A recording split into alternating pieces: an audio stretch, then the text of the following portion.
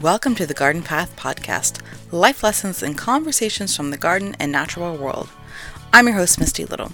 It's been a couple of weeks since I released an episode, and I had planned on getting this one out last week, but alas, I was in Florida for spring break, which I think pairs well with the topic of today's podcast. I had planned to record some audio while we were doing some hiking on our trip, but didn't get around to it, but I think I'm going to plan on doing a recap of some of those hikes and the plant adventures that we saw here in a few weeks on the podcast. So to get a sense of Florida and to begin that topic, today's episode with Valerie Anderson, the Director of Communications and Programming with the Florida Native Plant Society. You may have heard Valerie on a previous episode I've released on the podcast called Saving Split Oak Forest. It was a crossover episode from my Florida Trail podcast, and I'm delighted to have interviewed Valerie specifically for this podcast. Our native plant societies are one of the ties that links gardeners to native plant gardening, and they are an incredible resource when it comes to knowing what to plant in our home landscapes. During the beginning of the pandemic, FNPS went above and beyond to stay in touch with their members and began hosting lunch and learn programs and then sharing them on YouTube. Since then, I've watched many of their wonderful videos, and there's a treasure trove of information out there on their channel. I've also delved into other Native Plant Societies' YouTube channels to see what else I can learn, and if you aren't a regular YouTube watcher, and I'm not really, this is a great place to get some information that may or may not be on social media channels or websites. Anyway, I'll let Valerie explain more about FNPS, so let's go on to the interview. All right. Well, Valerie, thank you for coming onto the Garden Path podcast. I've already spoken with you once before for my Florida Trail podcast about Split Oak Forest, and I aired that on this podcast as well. But maybe if you can give a brief introduction of who you are, your role at the Florida Native Plant Society, and we'll start from there. Okay, great. So I am the Director of Communications and Programming of the Florida Native Plant Society. Florida Native Plant Society is a 501c3 nonprofit that had been in existence since the 80s. And we just recently added staff. I was the second full-time staff person added behind the executive director. And we now have another staff person, my coworker, Lily Anderson Messick, who lives in the Panhandle of Florida in Tallahassee. And she works on our Torreya Keepers and other North Florida programs. Okay. Yeah. So before that, it was purely a volunteer-driven group. Yes, we did have some contracts. So, obviously we have a pretty large membership. And so we have a membership database, and we do have an, administrative contractor, and we have had administrative contractor to handle that, as well as a few executive director contractors and some policy, right? Because we want to save the plants. And one of the ways to save the plants is with policy work. So we've had a few contractors, but we had never had in-house staff before mid 2018. Okay. So basically you've helped get it off the ground and get it going. I feel like I have. Yeah.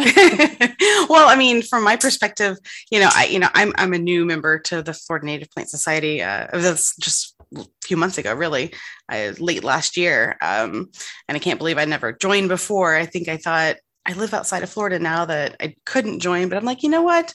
There's a lot of information out there and stuff that's valuable to learn that you don't necessarily need to be a member of. You don't need to live in any state that interests you to join their Native Plant Society. So, but I've been impressed with what you've done in the last couple of years, especially with the lunch and learns, which we'll talk about later. So, but yeah, so you mentioned the Florida Native Plant Society has been around since the 80s. Maybe just talk a little bit about like what the goals of the Florida Native Plant Society is and a little bit about some of the history. So we're really earthy crunchy in what I consider to be a very conscious way. So our mission statement is to preserve, conserve, and restore the native plants and native plant communities of Florida. So we are comprised of mostly gardeners, although we have a pretty strong science contingent, people doing active research on botany and ethnobotany and taxonomy and stuff throughout the state, as well as a number of members who are land managers or working in some sort of consulting. But our core membership is pretty much people who love to grow native plants in their home landscapes. Right. And so, I mean, speaking of native plants in your home landscapes, like why would someone, I'm just, a random gardener. I've started gardening. I like to grow like orchids and, Florida's full of tropical plants. Why would I want to choose native plants for my landscape in Florida? I would say you would choose to grow native plants in your landscape because one, they are providing ecosystem services in a landscape that used to provide ecosystem services before you lived there. Right. So, you had a house, there was a property, and, at some point it was probably converted to a cattle pasture or an orange grove. But at some point prior to that, it was supporting lots of native bees and, probably larger animals and other pollinators and birds. And then, when people just put in your standard plastic plants that, are not being consumed by anything in the landscape, those plants aren't, they're not being eaten by anything. And so therefore nothing can eat the things that eat those plants. So, I like the really beautiful native plants. I like that I don't have to replace them all the time and be heading up to Lowe's. But my favorite part is going out and seeing all of the pollinators and the birds that these bring to my yard. Right. That's something I never thought about too when I was living in Florida and growing various tropical plants there were some natives in there, but lots of non-natives. But I never really thought about how many pollinators were actually visiting my garden. I thought, got a garden, there's a flower, something must be visiting it. And that's not necessarily always the case. And sure, maybe a honeybee might go to a plant, but it's not necessarily supporting all of the native bees and the wasps and beetles and things like that coming to it. So what's the difference between like planting a native and a Florida-friendly plant? I know you guys also promote Florida-friendly species as well.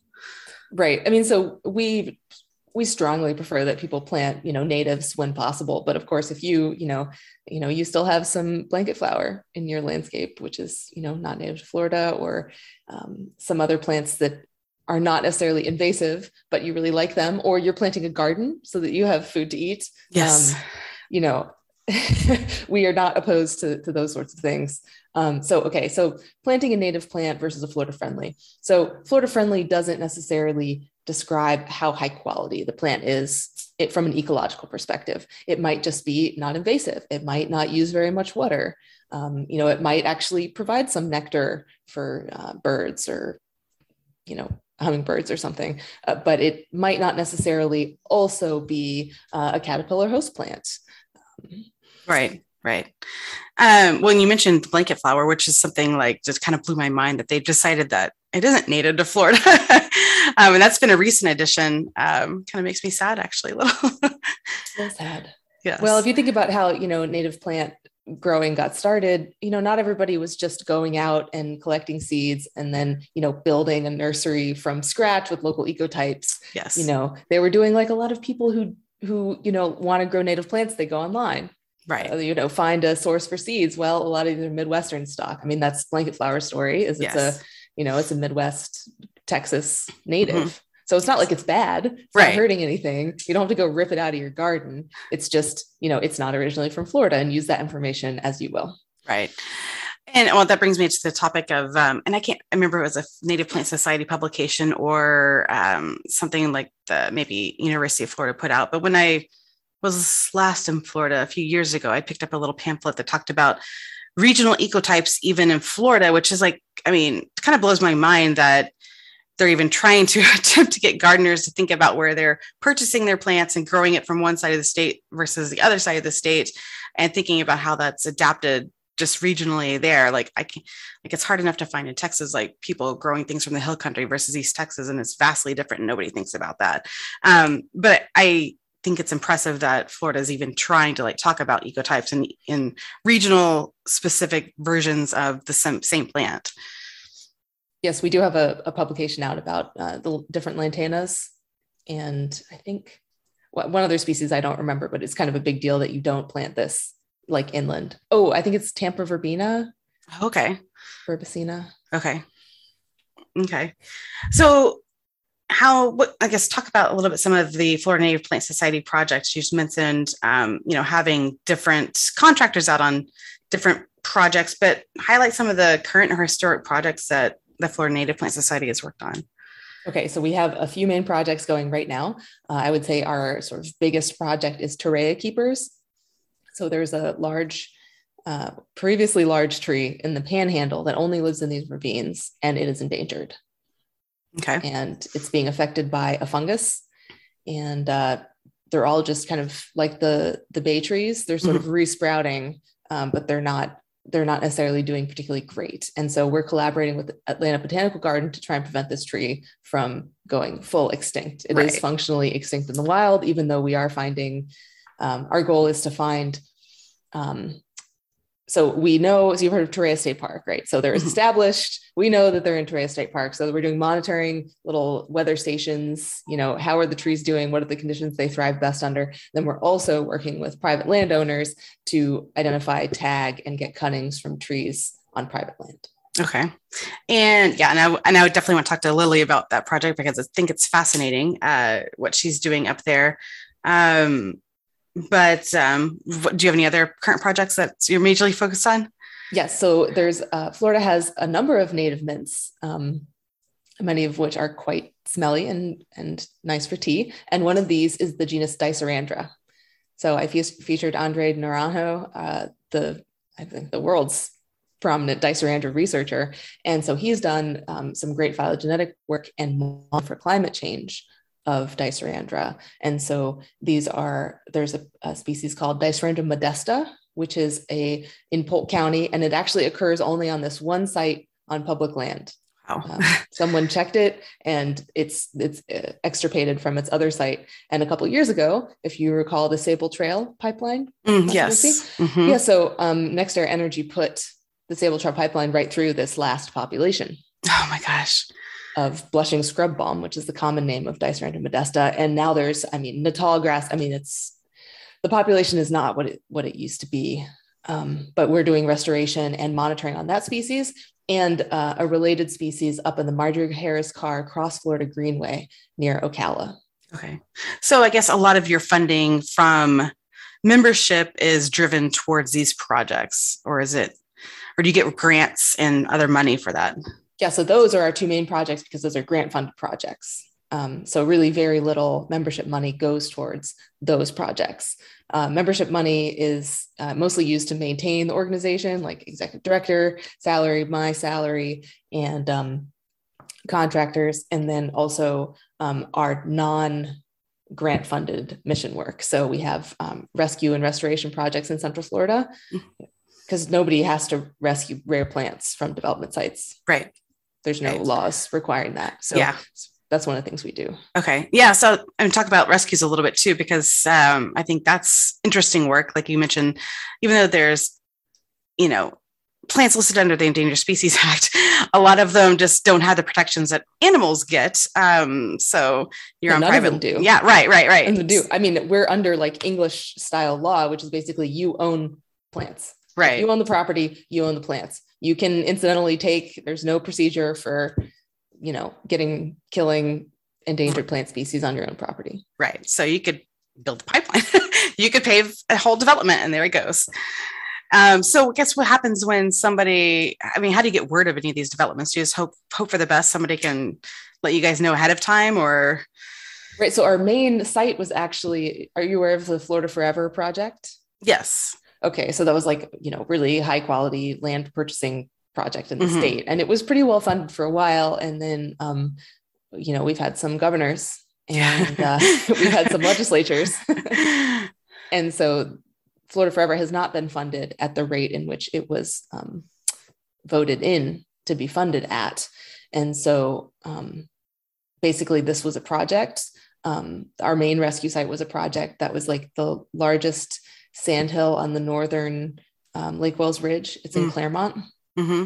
And so we knew of this because it was a willing seller at one point for conservation. And so the site had been vetted and is a high quality sandhill with a bunch of rare species, Yes. And so then when people saw the signs go up that the property is for sale because, there wasn't money to buy it. Right. Then, people were watching this site already. Yeah. Right. So then you go in and get people to come in and dig stuff up and hopefully, I think you guys transplant them to other areas if you can. Is that correct? Yeah. Yes. So we have nursery partners. Green Isle Gardens in Groveland is one of our nursery partners. And so they actually manage a lot of the seed that we collect.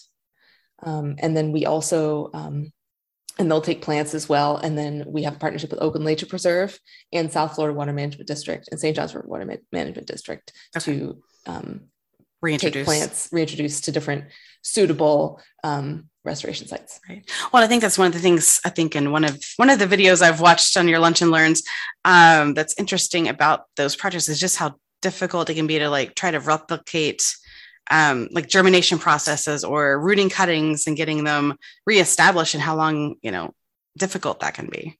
Yeah. Yeah. So how many chapters are there in FNPS? We have 34 chapters. That's a lot. Yeah. And I guess, are they all basically similar activity, or are they some more active than others? Well, I mean, some are much bigger than others, college towns, large cities. Those are our larger chapters. But yeah, I would say most chapters kind of do similar things. They have monthly meetings for the most part. So if you're looking for a place, you can go to fnps.org/chapters. You can find one near you, and then, programs of local interest, right. And then field trips, usually monthly. And then beyond that, then chapters start to, they start to diverge. You might have in Volusia County, we have the Pawpaw chapter, mm-hmm. and their chapter does a program called the Petal Pushers, like petals, mm-hmm. and they propagate locally rare plants, and also, your standard garden variety native plants for sale as a chapter fundraiser. Okay. And I guess, how do they function as part of the main group? I guess they all support each other. Yeah. I mean, I would say some chapters are more looped in with, the main society than others. Mm-hmm. Really, it seems like proximity to Orlando is kind of important. Yeah. And how historically has their president or vice president or chapter representative attended a lot of conferences? Because that's really our only get together is conference. Right. So that's how you meet other people throughout the state then. Yes. So some chapters, like if you're a chapter leader, you can come on our quarterly retreats, which we haven't been doing because of COVID, but that was one way for, local chapter people who are like, oh yeah, I really want to get in with all the native plant nerds and meet all the cool people that, they would come to these retreats. All right. That's cool.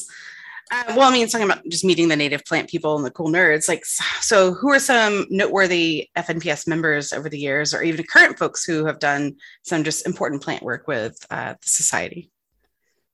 Yeah. So, I mean, we have a lot of really amazing members. I mean, people like Roger Hammer, who gives really salty conference presentations about the lewd origins of plant scientific name.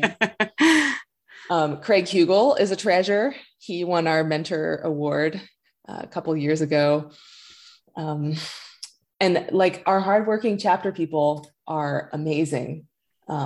Like Sonia Grigi with the Pawpaw chapter. I mean, she is just, her and Melissa Lammers basically, I mean, I'm going to say single-handedly because they created a whole coalition, but they were this Volusia conservation land funding was it was going to be over. And it's one of those ballot initiative kind of things that you got to get the people together for. And they just made this huge effort to get it done. And they passed it. Oh, wow. Past election. Yeah. And, obviously FNPS, they told us that they were doing it. We have a policy chair, and our policy chair was Gene Kelly. Oh, also another amazing FNPS member. He was like, hey, I'll write a letter of support. So he wrote a letter of support, and we sent an email to all the members saying that this is something we support. We hope you vote for this. Wow. Nice. Well, and I think that just goes to show, even though these people are gardeners or native plant enthusiasts, they all come from different walks of life. They bring to the table, people who can handle doing policy and working on grants, and people who are good at fundraising. It's just a unique group of people who just come together to support because they all love plants. So with some other projects you guys do, I know you've been really pushing the Ocklawaha River Rodman Dam issue.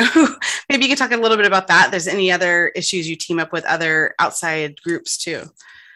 Yeah. So the Ocklawaha, we participate in coalitions, if they align with our mission and we can work with them, we can allocate some staff support to assisting them. And so the Ocklawaha River, so the Greenway, the Marjorie Harris Cross-Border Greenway that I previously mentioned, was actually created because in the past, people thought it would be a good idea. It was a bad idea. Shocker. Right. Yep. To cut a barge canal right across Florida, like literally just cut Florida off. And anyways, that was like in the 60s or something, right? It was way back. And so Marjorie Carr stopped it. That's why it's named after her. Right. And so basically, as part of this, they dammed this area, and that's now a big reservoir. And it was fine for a while. I mean, it wasn't really fine because it like eliminated a bunch of floodplain forest and like probably a bunch of epiphytic orchids, and it buried a bunch of springs, and then it could be really great manatee habitat. We are supporting this because it just doesn't make any sense why this dam is still here. The dam is not creating electricity. The fishery, it's not really a very productive fishery. And it's just, it could be habitat for manatees, and we could restore the floodplain, which would provide a lot of recharge and more high quality native plant habitat. Right. Instead of, a languishing reservoir that's really only benefiting one, I guess, constituency. And that's, not to say anything bad about fishermen. I'm married to one, but, we got to think about the whole of everything in all of these projects, especially when we're trying to restore bad ideas. Yeah. Well, and I mean, it's not even really a very good fishery anymore. Right. I mean, when the St. John's was doing a little bit better, they have an annual bass tournament, and they were catching the bass winner out in the St. John's. They were leaving the dam and they're coming back. Right. Like, hey, we won the fishing contest, but it weren't even St. John's. Right. So, did you guys team up with anybody else? Have y'all teamed up with anybody else in the past on anything? Yeah. I mean, we'll work with the Florida Wildlife Federation, Florida Conservation Voters, Sierra Club. So we'll work with whoever we need to work with to get things done. So legislatively, we team up with, whoever is willing to work with us on, say, conservation land funding. This every year, we try and get more funding for Florida Forever. Yeah. Are you guys doing anything with the Florida Wildlife Corridor or the North Florida Land Trust folks? Our treasurer, Susan Carr, works for the North Florida Land Trust. Oh yeah. No, she used to work for the North Florida Land Trust. Now she works for Alachua Conservation Trust. Okay. So the Florida Wildlife Corridor. You haven't done any? Well, no, I'm a little worried about that, actually. Oh, okay. Yeah. So the thing is the money. So the guy who helped get that passed, he was a rich guy, and he just basically donated several $100 million to fund the acquisition of land within the Florida Wildlife Corridor. Well, basically, when you want to protect land, you want to protect a mosaic. You want to protect the highest quality land, that bang for your buck, right? Mm-hmm. But the Florida Wildlife Corridor is only prioritizing one thing: connected. Right. The land is connected to something else. And I'm a little worried that that they're going to take funding away from Florida Forever in order to fund this program at the expense of Florida Forever. And Florida Forever has an actual science-based ranking for what land should be purchased. They have these whole layers produced by University of Florida, ranking, including the value as wildlife corridor. So, I mean, that completely gets rid of any need for preserving plant biodiversity, preserving animal biodiversity, aquifer recharge, water protection, anything. The only thing that matters for the Florida Wildlife Corridor bill is that it is connected to something else, or that connects the corridor. So you could connect cattle ranches, basically. Or pine plantation. Right. So it may not be the best land to be connected. Right. And so, not to say that there's anything wrong with protecting connected land for conservation, but when we have a situation where politically we're not able to get enough money for land conservation, is prioritizing connectivity the best thing? Right. I would say scientists would say no. And as a native plant person, I would not agree. Right. Well, thanks for that insight, because, I don't know, I only see what's being promoted on Instagram about the Florida Wildlife Corridor. And, I think it's a very valuable wish, because I still think based on just, politics in Florida. It's a wish, and a hope and a goal. But again, I don't know the political backstories to a lot of that. So thanks for that little tidbit of information. Yeah.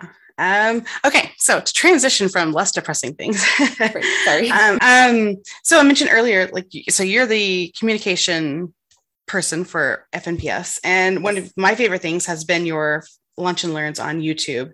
How did that kind of get started? I mean, obviously I think it started as the pandemic was happening. But you've kind of evolved it and taken it, I don't know, really far, and it's been really good. Maybe just talk a little bit about that so people understand how they could get involved in watching all of those cool videos. Yes, thank you. I'm really glad you like them.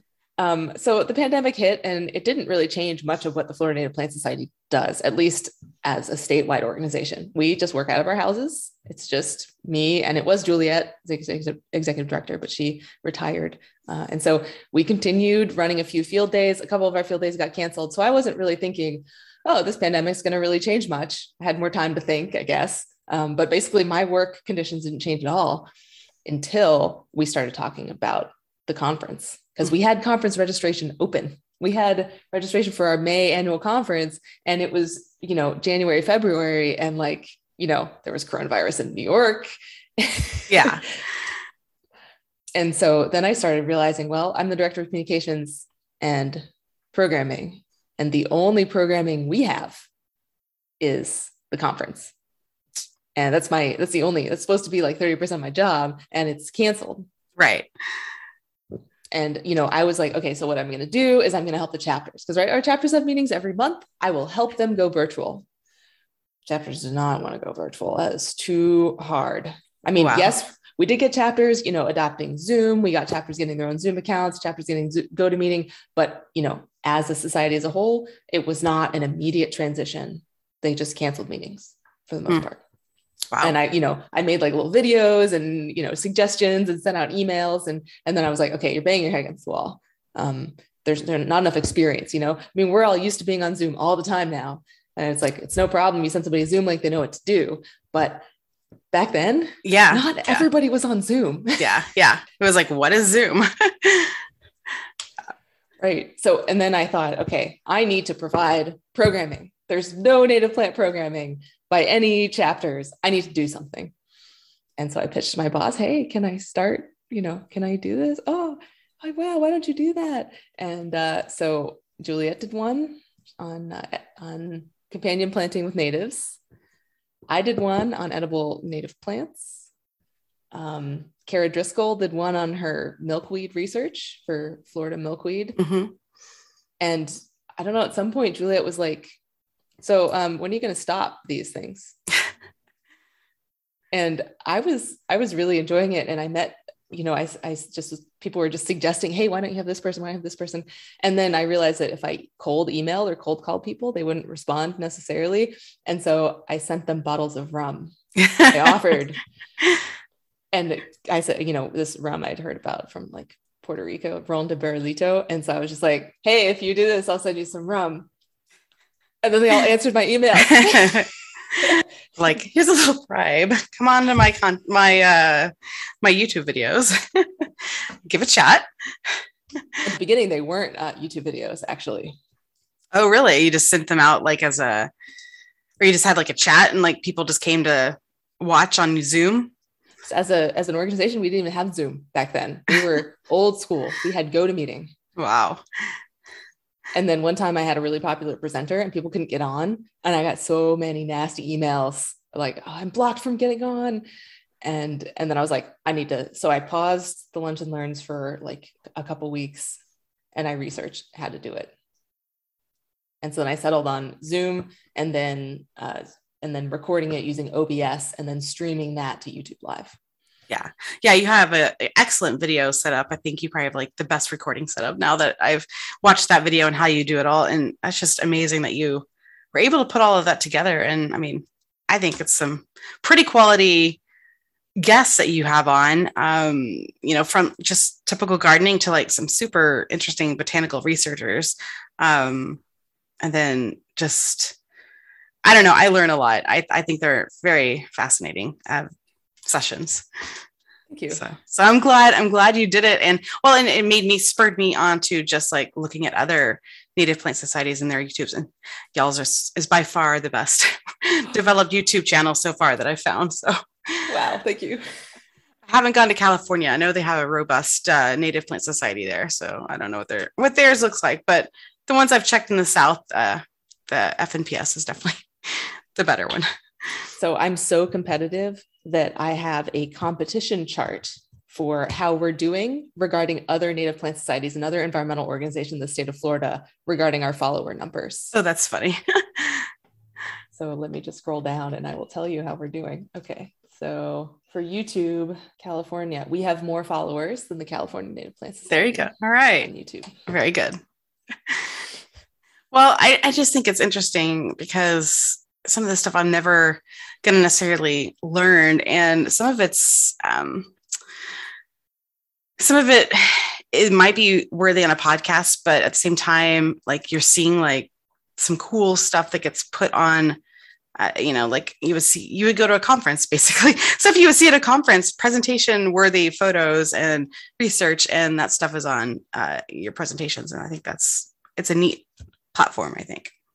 Thank you. Yeah, we get so many more viewers on our landscaping oriented ones. But I struggle to find people to present who are knowledgeable about, native landscaping. And we have such a good science community, and I have such good connections to people doing research here that, I really like running the deep dives into Dicerandra or deep dives into Calicarpa, beautyberries. Yeah. And we just don't get the viewership live that we do on the more general topics, but yeah. I'm going to keep doing them because I feel that it's very valuable. Yeah, no, I agree.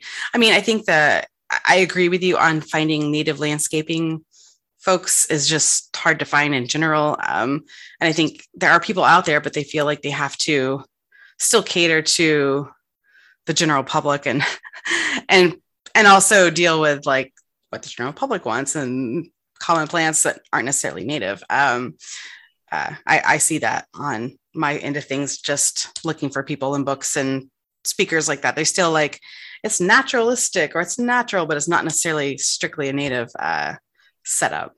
I feel you on that one.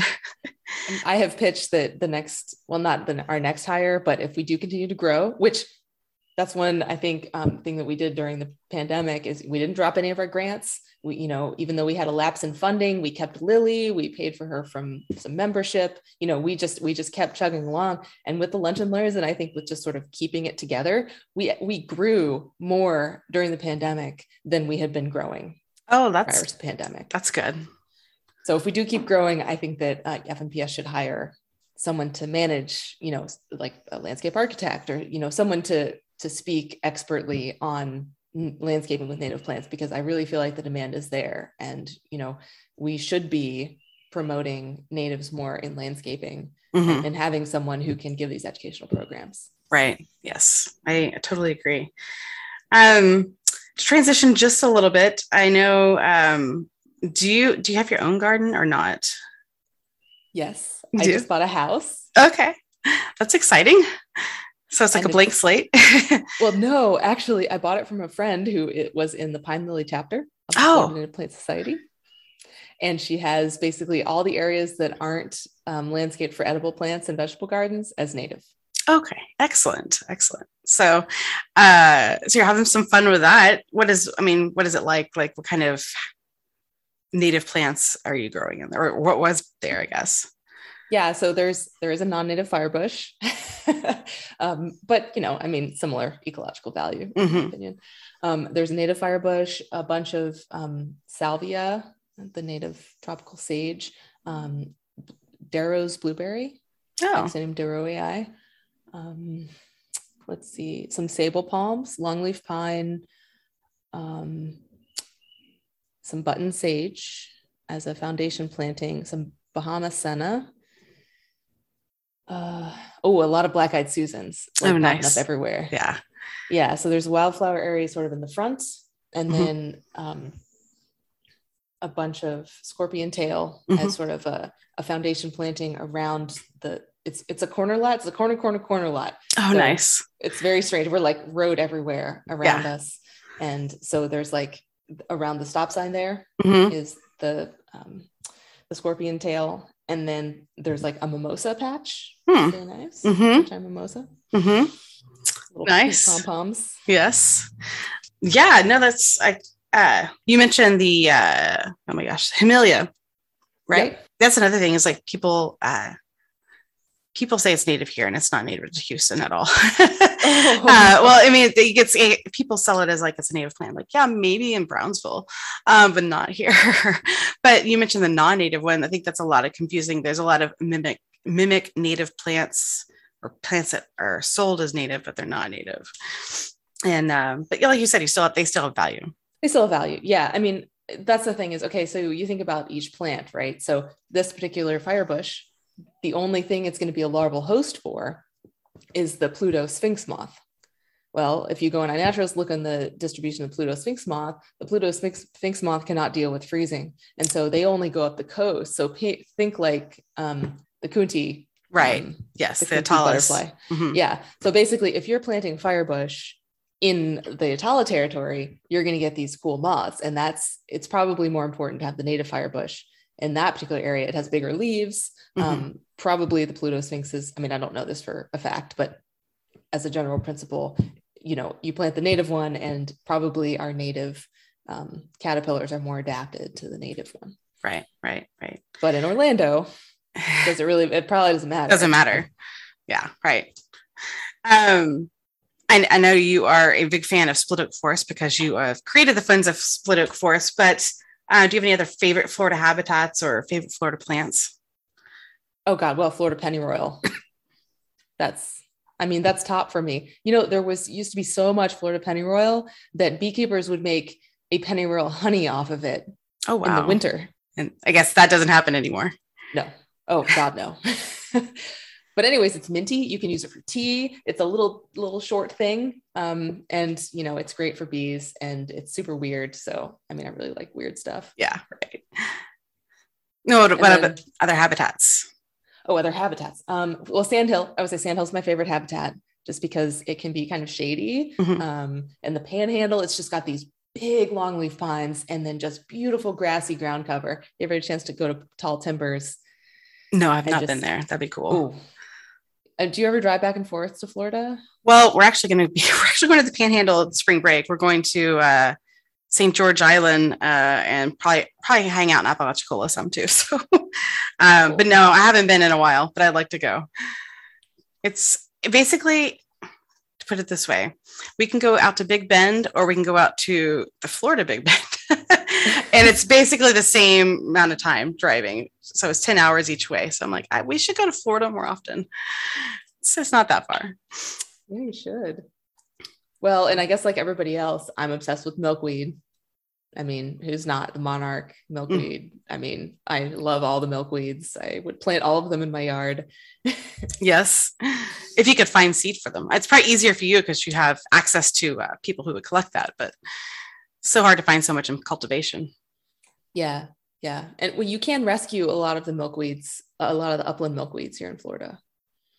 Yeah. But they're not common in the trade. Right. Well, I just want to maybe close out. Do you have any final thoughts about, getting gardeners interested in joining their local native plant society, even if it's not the Florida one? Like, what's the benefits for them to just reach out and get involved in their local clubs? Okay, well, I mean, we are a bunch of plant nerds, but I mean, if you're listening to this podcast, we're your people. So why would you not want to come hang out with us? And then secondly, we're doing a lot more than landscaping. So, if you love conservation land, your native plant society is probably sticking up for it, either just the local chapter or the state level. And then further, we actually are a part of a coalition of native plant societies that advocates for legislation on the federal level to improve protections for native plants. So even if you're in, Minneapolis or something, you want to join the Native Plant Society there, you're still helping the native plants throughout the state of Florida because we're all working together. Right. Okay. I didn't realize that. That's kind of neat. Do y'all get together with other groups I don't know, maybe yearly or even probably less than that. I don't even know if you would do that. We have some calls. We tried to do like a Southeastern thing. We do have the Southeastern SEPCON, Southeastern Partners in Plant Conservation that I've started attending. But yes, it's the Native Plant, NPCC, Native Plant Conservation Coalition. Yeah. I'll Google it. Yeah. We have, there's like email list and and so basically we don't meet very often, but we do like sign on each other's letters and that kind of thing. Okay. Yeah. Well, where can people find and follow FNPS online if they want to watch your videos or even join? Okay. Yeah. So our YouTube channel, just search Florida Native Plant Society. It'll come up. We have a Awaria, which is another one of our main projects I didn't get to talk about, but it's got a beautiful purple flower with our logo. And that's our YouTube. And that probably has the most like just straight up information. That's our biggest content hub. And we have the lunch and learns that I've made public. So most of our lunch and learns are members only. So if you want to see all of that content, you have to become a member. It's only $35 a month for individual. So, I think it's worth it. And then of course we're on Twitter, Facebook, Instagram. Lily is fantastic at Instagram. So you want to learn about panhandle plants, you're going to want to give that a follow. Yeah. I learned so much from her and I'm like, man, I want to go out hiking with her one day. Just absorb all of the knowledge. She's so good. I don't even know, I thought I was good at plants and yeah. We have a TikTok too. Oh, you do have a TikTok. That's cool. I don't do TikTok, but I watch the secondhand videos when people repost them. So. All right. Well, thank you, Valerie, for coming on and talking about Florida Native Plant Society. I'm kind of hoping to showcase a few more other Native Plant Societies. So I think it's great that I kick off that little series with you.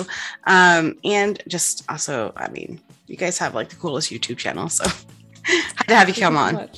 Oh, thank you. Yeah, definitely feature them. Really, we all need to work closer together and we do need to have meetings. Like we all need to work together because, there's no like Native Plant Society convention or conference for the United States. We are like talking to each other, but we're not like networking really as we should be. That's it for my episode with Valerie. I hope you've been inspired to join your own state's Native Plant Society or to even check out what FNPS is doing.